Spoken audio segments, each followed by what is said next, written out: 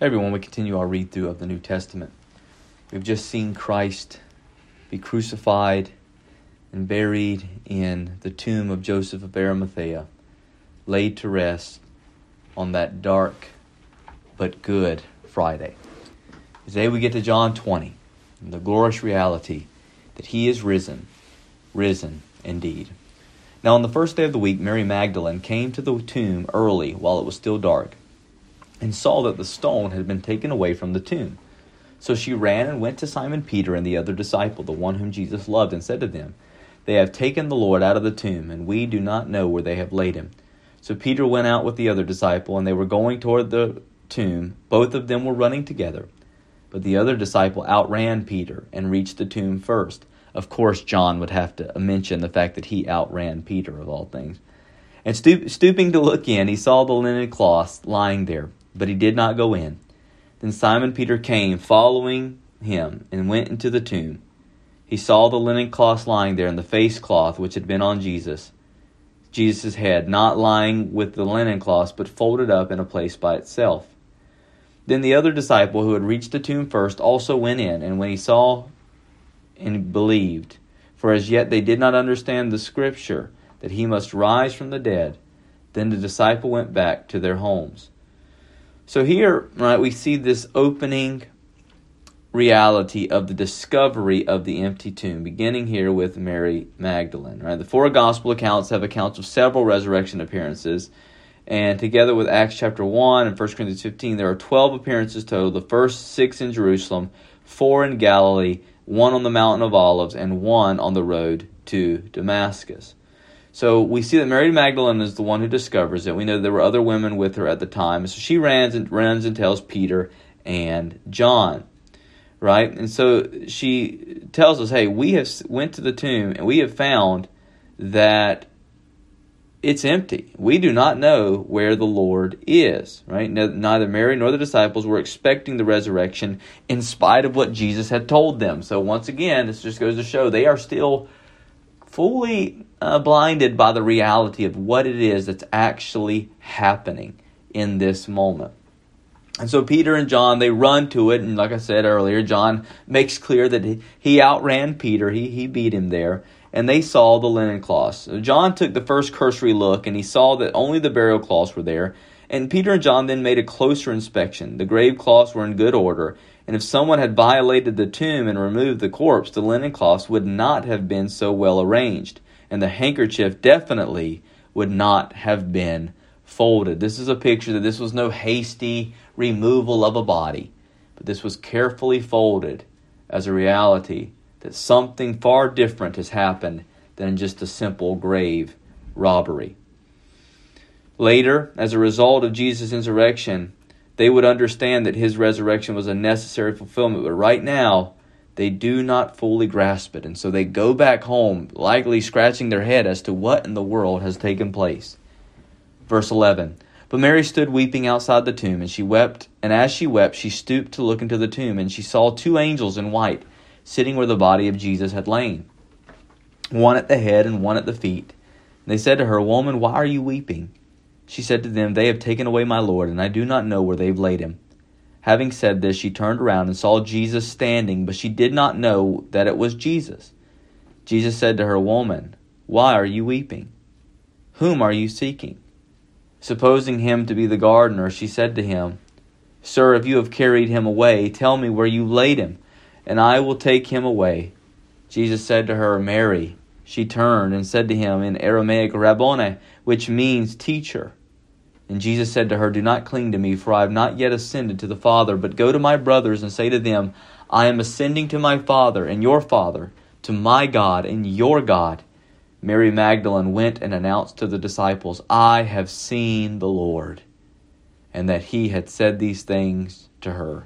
Stop there. What an awesome scene here as Mary weeps outside the tomb in the reality of thinking that her beloved Lord has been removed, has been taken away, where they can never go and visit the tomb, that maybe something horrific has happened to his body, something degrading. And as she sits there and weeps and she looks in, she sees 2 angels in white who make it very clear, why is it that you weep? And they are trying to make clear to her, he's not here because he's been taken. He's here because he's been risen. And as she's weeping and having this conversation, we see something fascinating happening. Jesus reveals himself to her standing. But what's fascinating is that Jesus does not immediately make clear who he is. Right? She thought that he was the gardener. And she makes clear why she weeps. Sir, if you've carried him away, tell me where you've laid him, and I will take him away. And then Jesus did something remarkable. He calls her by name, Mary. And that was enough. As Jesus spoke her name, that was the identifying mark that she knew that indeed was Jesus she talked to. The voice of Jesus calling Mary clearly revealed who he was. He was Rabboni, in its lengthened form of rabbi. He was her teacher. He was her Lord. And when Christ calls us by name, oh, do we not know that it is him? We can hear his voice, he who called us from darkness and into light. And it is a voice that is familiar. And we know it immediately once we have heard it.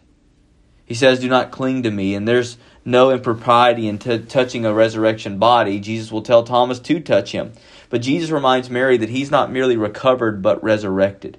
He's no mere Lazarus, right? No. She need not cling to Jesus as an earthly being who has been healed, but rather she should recognize him as one whose resurrection marks him as Lord and Christ. The kind of relationship that had been enjoyed by his friends up to now cannot continue unchanged. There is a continuing intimacy, to be sure, but not of the former kind. There is no reason to suppose that Jesus ascended to the Father between his encounters with Mary and Thomas, but rather walks among them, appearing throughout, to where he will ultimately meet the brothers as he appears to them in the next scene. Verse 19, on the evening of that day, the first day of the week, the doors being locked where the disciples were for fear of the Jews, Jesus came and stood among them and said to them, peace be with you. When he had said this, he showed them his hands and his side, and the disciples were glad when they saw the Lord. Jesus said to them, peace be with you. As the Father has sent me, even so I am sending you. And when he had said this, he breathed on them and said to them, receive the Holy Spirit. If you forgive the sins of anyone, they are forgiven. If you withhold forgiveness from anyone, it is withheld. And so here Jesus now appears to the disciples, and notice this little description. They were in a locked room, scared to death for their own life. They just saw what the Jews had did to his master, and they were worried that was going to happen to them next. And as they were cowering in this locked room, who all of a sudden appears in their midst? Jesus. And he did so in a physical body, a physical resurrection body, which should just show us the transformation involved in the resurrection of the body. The ability, the incredible powers given to a physical body that is able to transcend solid structures, right? It's just remarkable. It's mind-blowing, the reality. He says, peace be with you. Everyday words, but a most welcome greeting, since they might have expected a rebuke for having abandoned Jesus at his arrest. They would have expected him to absolutely just lambaste them with how horrible they could be to have left them and abandoned them in their faithlessness. But instead he says, peace be with you. Right? And then he breathes on them and says, receive the Holy Spirit. This is so powerful. This is a picture that comes out of creation when the Lord breathed on Adam and it gave him life in that moment. And here the Lord is breathing on them, giving them life. It is the Creator at work and a foreshadow of what will come with the fullness of the Spirit to be bestowed on the church at Pentecost. He says something fascinating here about sins. If you forgive the sins of anyone, they are forgiven. But if you withhold forgiveness from anyone, it is withheld. The apostles, as the founders of the church and acting for it, received the authority to declare God's judgment on sin. And fundamentally, this declaration is made in and through the preaching of the Gospels. And so it makes very clear that the apostolic witness becomes the testimony of that which is of Christ and that which is apart from him. Now we see another interesting interaction between Jesus and Thomas. Now Thomas, one of the 12, called the twin, was not with them when Jesus came. And so the other disciples told him, "We've seen the Lord." But he said to them, "Unless I see in his hands the mark of the nails, and place my finger into the mark of the nails, and place my hand into his side, I'll never believe." 8 days later, his disciples were inside again, and Thomas was with them. And although the doors were locked, Jesus once again came and stood among them and said, "Peace be with you." Then he said to Thomas, "Put your finger here and see my hands, and put out your hand and place it in my side. Do not disbelieve, but believe." Thomas answered, "My Lord and my God." Jesus said to him, "Have you believed because you have seen me? Blessed are those who have not seen me, yet have believed."